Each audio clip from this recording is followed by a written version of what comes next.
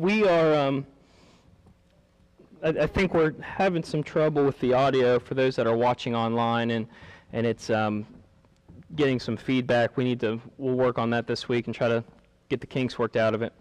But for those of you that didn't see, if you haven't met my sister or my brother-in-law, they're here this morning and just showed up at the front door, and I saw them come in, and I was like, oh my goodness.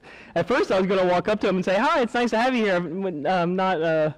Because they were wearing the mask, I didn't recognize them at first. I was about to act like they were a guest, and like, oh my goodness, what are you doing? Isabella saw them when she came in later and started crying because she gets excited over surprises, and so that was her response. But I'm excited for them to join us this morning. I kind of wish he had given me a heads up so we could have had him join us with worship to help lead worship, but it is what it is. We're continuing this series in Hebrews, and last week we talked about atonement and how Jesus covers our sins in a complete way because he is infinite and he is eternal, and our sin is infinite and bears eternal consequence. And we saw that he is greater because he can cover our sins in a way that the old covenant, like rehashing, couldn't. It could not cover our sins. It was not adequate enough to cover our eternal consequence. But Jesus is. And based off of that, because we are covered by his sins, because we are covered by his atonement, eternally and infinitely, we now have the ability to share in his presence. And there's certain characteristics of Christians that we hold as a result of his atonement. And that's what we're going to be looking at this morning in Hebrews chapter 11 and 12. So I'm really thrilled to get into this part. This is kind of the pinnacle of the book of Hebrews. So this is what we have been leading up into. So before we get started with that this morning, let's open up with a word of prayer, and then we'll dive straight into the word. Father God, thank you for your revelation. Your revelation has been passed down to us through thousands of years of history, from Adam and Eve, to Noah, to Abraham, to Moses. You have revealed yourself to us through an act of grace, even though we can't comprehend you. And now through Jesus, we can have your Spirit within us so that we can draw near to you in ways that, even though we might not understand the possibility of, we can feel your presence in. And this morning, as we dive into your word, into your teachings, I pray that we are uplifted by the truth of your presence, by the actions of faith of those who came before us, by the desire for us to live as you would have us live, and to reach out and be a part of your presence on Zion. God, this morning, speak through me, speak through your word, let it come alive and speak into our hearts. But most importantly this morning, help us to all be here desiring your presence to come upon us, desiring your Spirit to fulfill us and guide us into the rest of this week and day.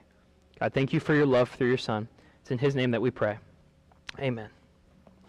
So as I said, we're looking at the presence of God.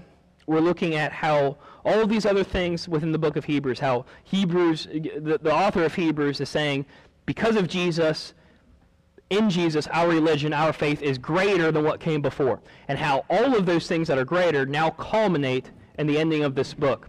And what we're going to see today is we're going to look at three different characteristics that set us apart as Christians.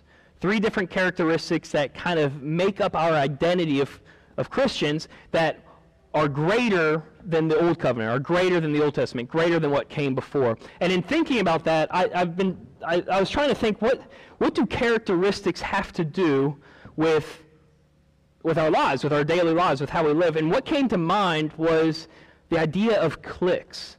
If you remember back to high school or middle school, cliques were these subgroupings that we'd place ourselves in where we'd find people that were like us, that shared the same interests, shared the same hobbies, had the same mindset, and we would just put ourselves around them constantly. We wouldn't bother with anyone else. We'd just lump ourselves together and become like this one giant organism, because I guess variety isn't the spice of life. We just want to be safe and secure in our little group.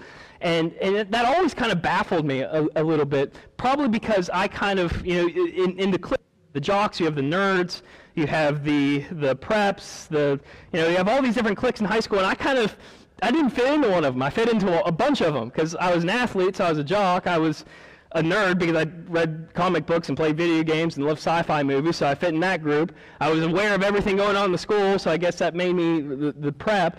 And so I didn't like the idea of cliques. I didn't like the idea of sitting into one specific group. That just kind of was weird to me.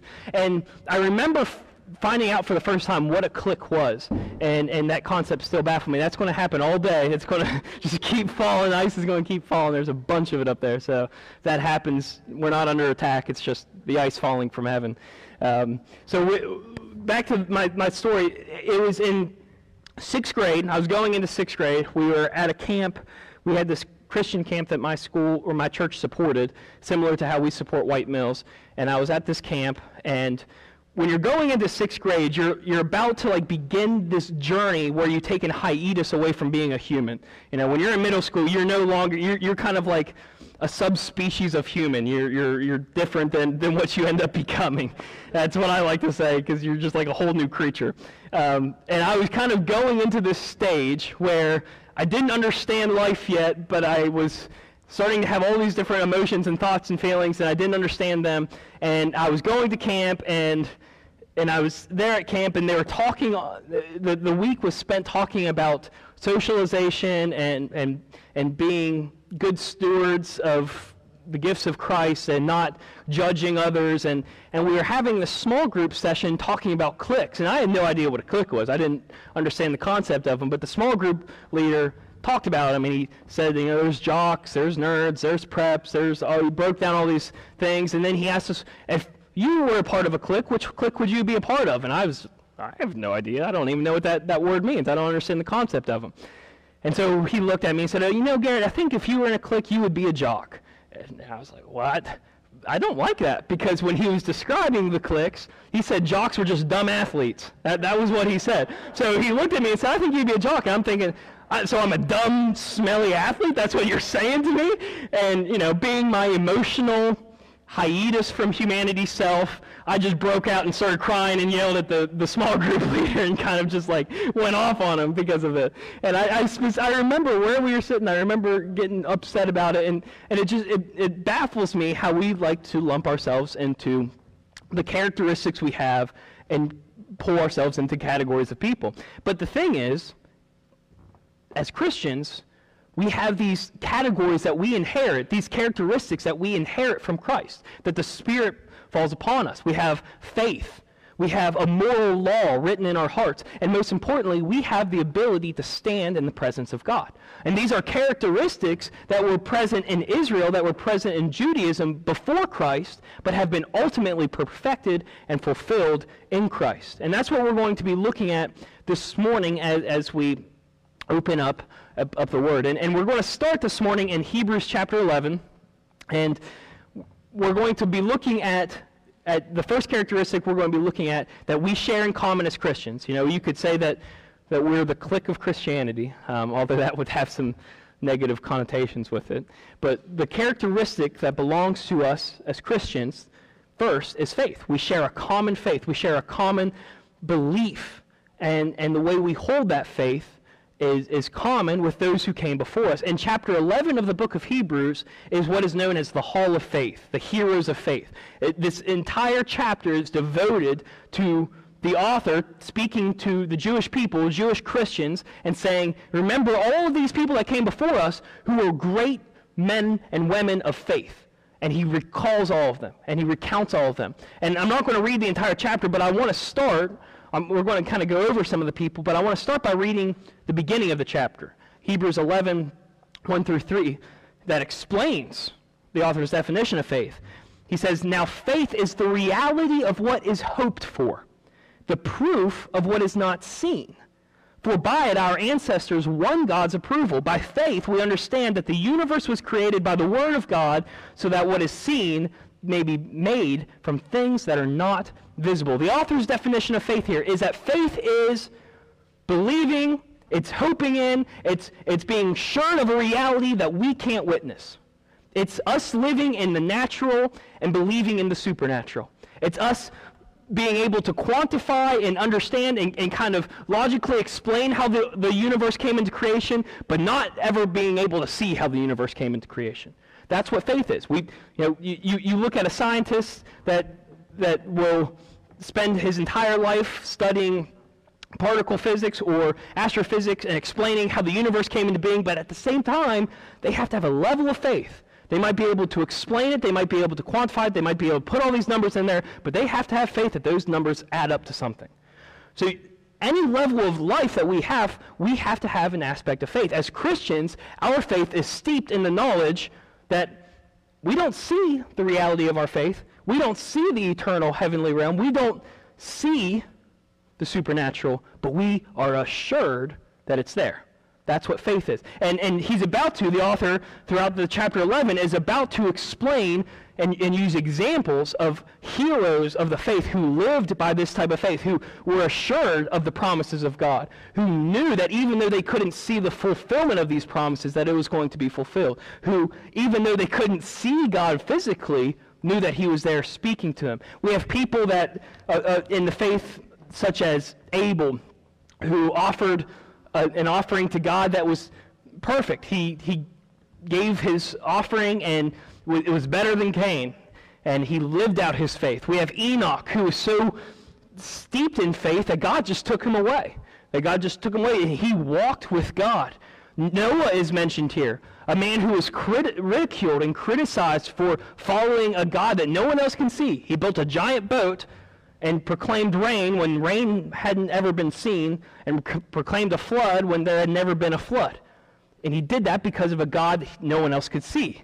There's Abraham and Sarah, who were called to leave everything behind, leave their people, leave their family, leave their possessions, and go and follow this one singular God, instead of following a multiplicity of gods, and go to this land that they had never been to.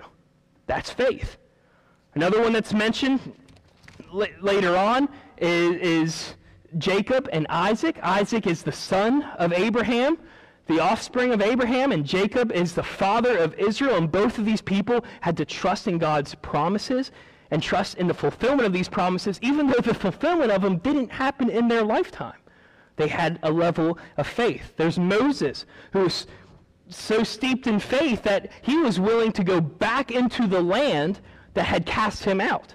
And he was willing to follow God, even though he really didn't understand God. And he came to the point that he was the most revered prophet of Israel, and is the only person that we have recorded that was able to be in the presence of God. And we'll go into that in a little bit more in a second. Rahab is mentioned in here. Rahab is a woman that in the Old Testament was part of another nation, but was emphatically trusting in Yahweh, the God of Israel, and had faith in him, even though everyone else in her nation, everyone else in her family believed that this wasn't the God who existed, that they had other gods. And yet she trusted in God, and a Gentile woman, a Canaanite, is now mentioned in Scripture in Hebrew, and speaking to the Hebrews. All these people that are mentioned here in chapter 11 are people that lived by their faith. They lived by the definition of trusting in a God they couldn't see, trusting in a reality that they couldn't understand, trusting in promises that they weren't going to have fulfilled in their lifetime. That's the definition of living by faith. And after recalling all of these people, after talking of all of the examples, the author then goes in verse 11 or verse 39 and explains what he's talking about, what the point he's making with these examples. He says, all of these people were approved through their faith. They did not receive what was promised, since God had provided them something better for us, so that they would not be made perfect without us.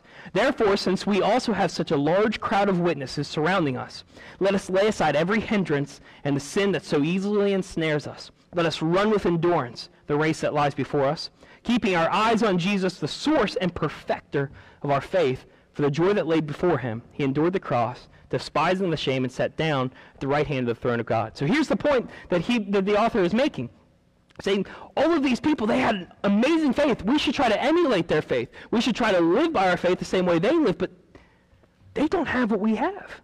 We have a perfecter of our faith. He says, keeping our eyes on Jesus, the source and perfecter of our faith, let us run with endurance in the race of life. Let us run against the difficulties. Let us run even though we might not see the fulfillment of God's promises, even though we might not see the reality of the supernatural and the eternal kingdom. Let us run like those before us with our eyes on Jesus.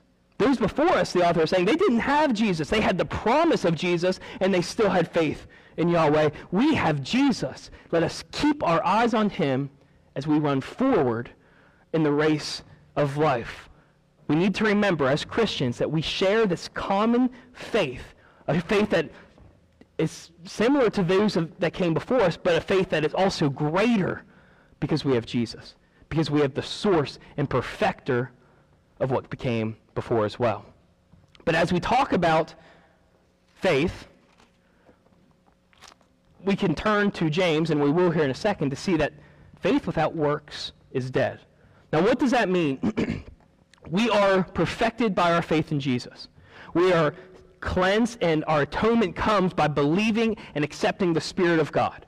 Nothing we do perfects us. Nothing we do atones us. That all comes from Jesus. But our works, our actions, the morality and the ethics within us should be a proof, should be a pouring out of the faith that is within us. And without that pouring out, we aren't able to desire constantly to come to the last part, which is dwelling in the place of God. But the second part that we're talking about here, this pouring out of morality, of actions, of living for the faith that we believe, that comes in Hebrews 12, starting in verse 14. The author says, pursue peace with everyone and holiness. Without it, no one will see the Lord. Make sure that no one falls short of the grace of God, and that no root of bitterness springs up, causing trouble and defiling many. And make sure that there isn't any immoral or irreverent person like Esau, who sold his birthright in exchange for a single meal.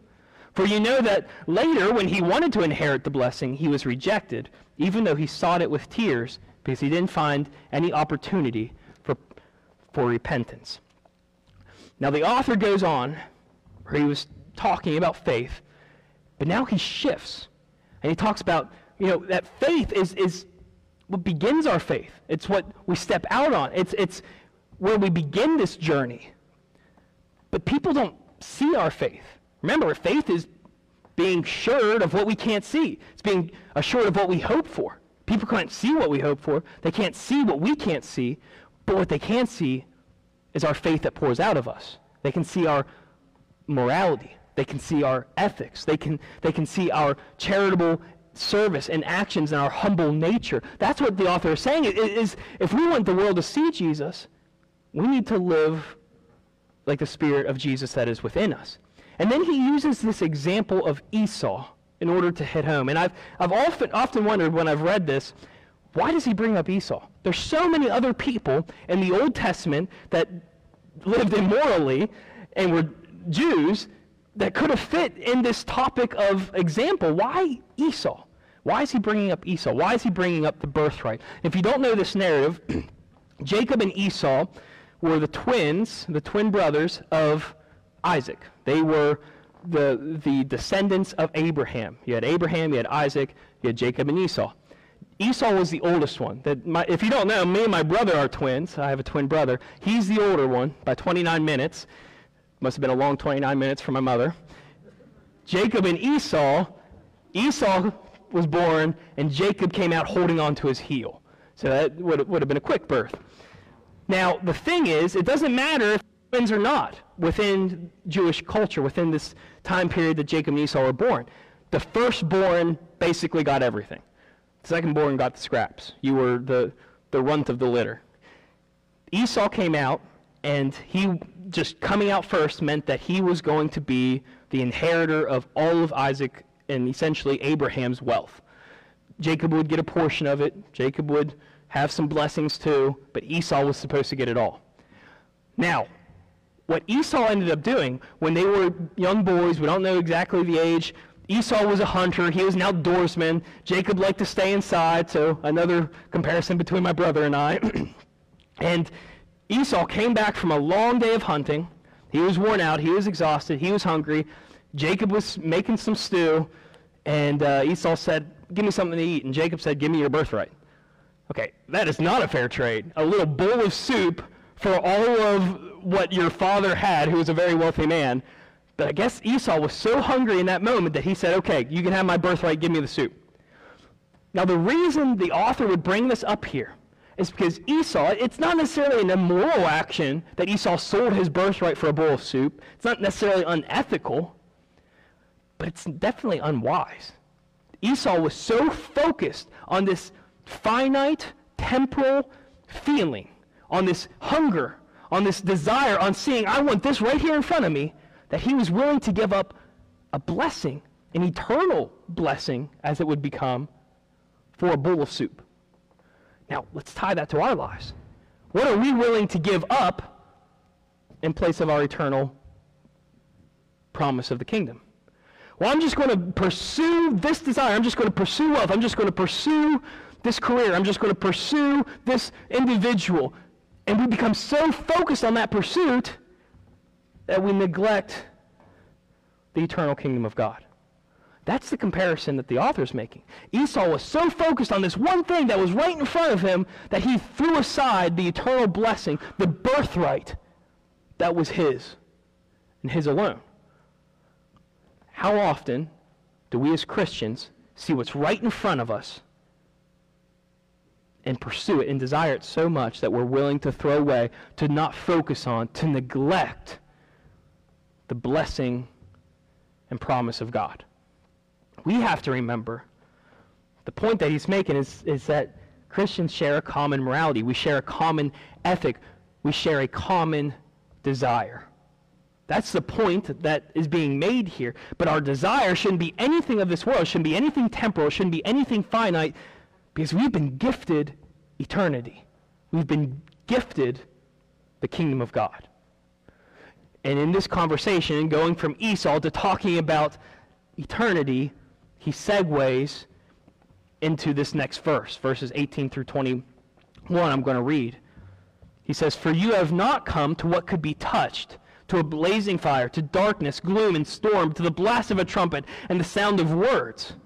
Those who heard it begged that not another word be spoken to them, for they could not bear what was commanded. If even an animal touches the mountain, it must be stoned. The appearance was so terrifying that Moses said, I am trembling with fear." It's really easy to get lost in the transition between those two paragraphs. He was just talking about Esau, and now he's talking about getting stoned at the base of a mountain in Moses. Okay, what's transitioning here? What's going on here? Well, the author is using Esau to say, this guy desired what was right in front of him. He desired earthly things in place of heavenly promises. But you all, Christians, those who desire Christ, those who have his Spirit within us, why would we desire what's in front of us when we have been gifted, when we have been graciously given the ability to stand in the presence of God, unlike any who have come before us? He continues on in verse 22. He says, "Instead you have come to Mount Zion, to the city of the living God, the heavenly Jerusalem, to myriads of angels, a festive gathering, to the assembly of the firstborn whose names have been written in heaven, to a judge who is God of all, to the spirits of righteous made perfect, and to Jesus, the mediator of a new covenant, and to the sprinkled blood, which says better things than Abel." The author is saying, why would you be consumed and concerned with earthly things when we have been given this ability to stand on Zion, to stand in the presence of God for all of eternity? He's going from Esau, who gave up everything for one little piece of stew, to saying, why would you give up eternity for a finite reality? And in saying that, he uses the example of Mount Zion, and I just want to unpack that a little bit. Mount Zion was the mountain that Jerusalem was built upon. And we've talked in previous weeks how the temple held the dwelling place of God. The most holy of holies was where the Ark of the Covenant was. It was where God resided. It was essentially his throne room. The temple was placed within the city of Jerusalem. And the city of Jerusalem was built on Mount Zion. Ironically, you can look back at the Old Testament, and Abraham almost sacrificed Isaac on Mount Zion. God stopped him, and it is a foreshadowing of Jesus being sacrificed on that mountain eventually for us. Now, the reason that the author places this here is because he's saying that Mount Zion, this is where God's presence was. This is where the temple was. This is where the most holy of holies was. This was where Jesus became our atonement. This is where Jesus was sacrificed. This is where Jesus gave his life. And we have the ability to be in his presence for eternity. Why would we focus on an earthly reality? The last characteristic, the most important characteristic of Christians, is that we share God's presence. We share it in our hearts, on earth, in his Spirit that's dwelling within us, and we share it into all of eternity. But we often miss that. We often neglect that. We often forget that. And the author of Hebrews warns us against that as he concludes this section of his letter.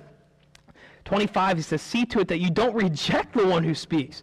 For if they did not escape when they rejected him who warned them on earth, even less will we if we turn away from him who warns us from heaven. His voice shook the earth at that time, but now he has promised, yet once more I will shake not only the earth, but also the heavens." This expression, "yet once more," indicates the removal of what can be shaken, that is, created things, so that what is not shaken might remain. Therefore, since we are receiving a kingdom that cannot be shaken, let us be thankful.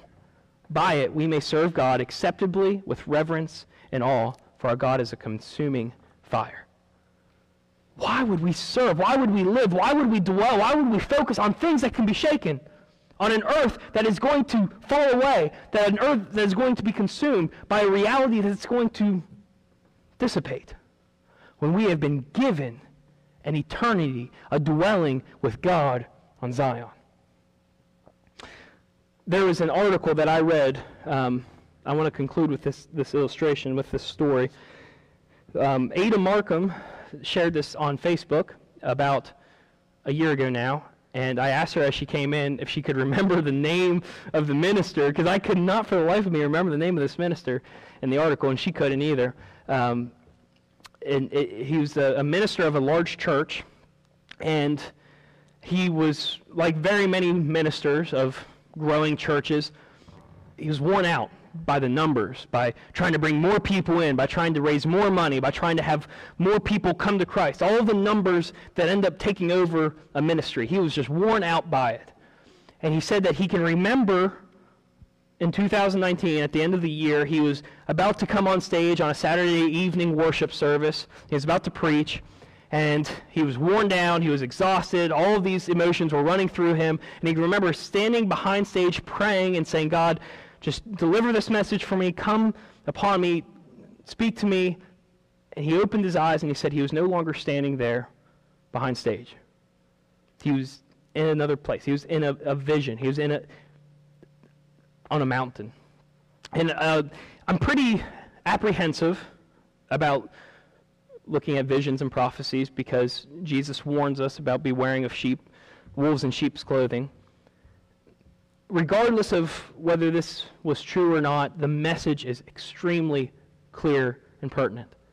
Because what this minister felt, he was on this mountain, he was walking, he came to this table, and around this table were seated people that he just knew were heroes of the faith, and at the head of the table was something that he knew, someone he knew was the presence of God, and he knew instantly that he was on Mount Zion. Without a shadow of a doubt, he realized that. And the presence of God spoke to him.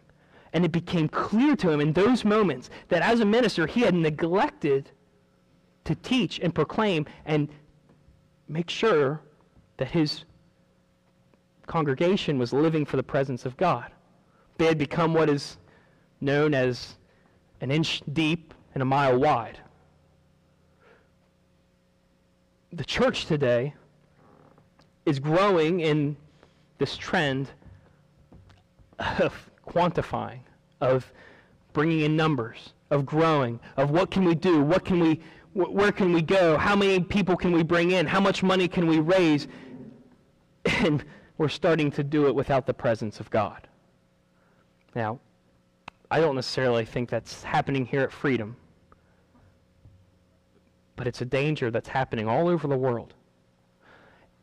And as Christians, we are called to have this characteristic of faith. We're called to have a characteristic of actionable works that pour out from our faith. But most importantly, we're called to desire and dwell in the presence of God. Whether it's at our own home before we go to bed, whether it's around the table with other believers, whether it's in the presence of a worship setting on a Sunday morning, we're called to be in the presence of God, to desire the presence of God, to remind ourselves that we're living for an eternity, not for a finite existence on earth. Why would we sell our birthright for a bowl of stew? Why would we give up an eternity with Him for a limited reality here? And I'm afraid that many in the church are growing at risk of being willing to sell that birthright for a bowl of stew. And I hope that none of us here are. But if you have caught yourself being in that point where you're desiring more and more the things of this world and you're neglecting God out of those desires, then maybe we should reassess. And if you haven't given into that birthright, if you haven't accepted the Spirit that gives us the eternity, then you're still beholden to the reality that this earth faces, to the fire, to the judgment, to what's going to consume it. And I just pray that you accept the atonement that we talked about last week. Because without that atonement, we don't have eternity. But once we have eternity, why would we focus on the reality of this world? It's really easy. The world's crashing down around us. Why wouldn't we be worried about it? The world's constantly coming out with new things to buy, new things to enjoy. Why wouldn't we enjoy them? This world looks like a paradise. Why wouldn't we just give in to it? Because we have to remember that faith isn't about what we see. It's not what we interact with. It's about an eternity that we're hoping for. And we live out of that faith. We profess God out of that faith. We let people see our actions and see our faith through those actions because we desire to be in His presence now and for eternity. I pray that that's our desire here at Freedom, that's your desire individually. And if you haven't accepted that presence into your life, that you make that decision now to do it. Let's close with a word of prayer. Father God, this morning we saw the importance of desiring your presence over anything in this world, over letting go the temporal and finite existence here. God, strengthen us to pursue you in every way. Encourage us to be in your presence, that when we gather together on a Sunday morning, we are insistent upon feeling your movement, that it's not a worship service, it's not a time of gathering together unless you are in our midst. Help us desire that on a Sunday morning, on a weekday, at lunch, at breakfast, at dinner, at night. Let us desire your presence to be moving within us. And let us desire an eternity with you over anything here. God, thank you for the love you have for us, for your word, for the atonement that comes through Jesus and through His Spirit that's upon us, that brings His presence into our midst every single day, every single hour. Lord, we love you. In your Son's name we pray. Amen.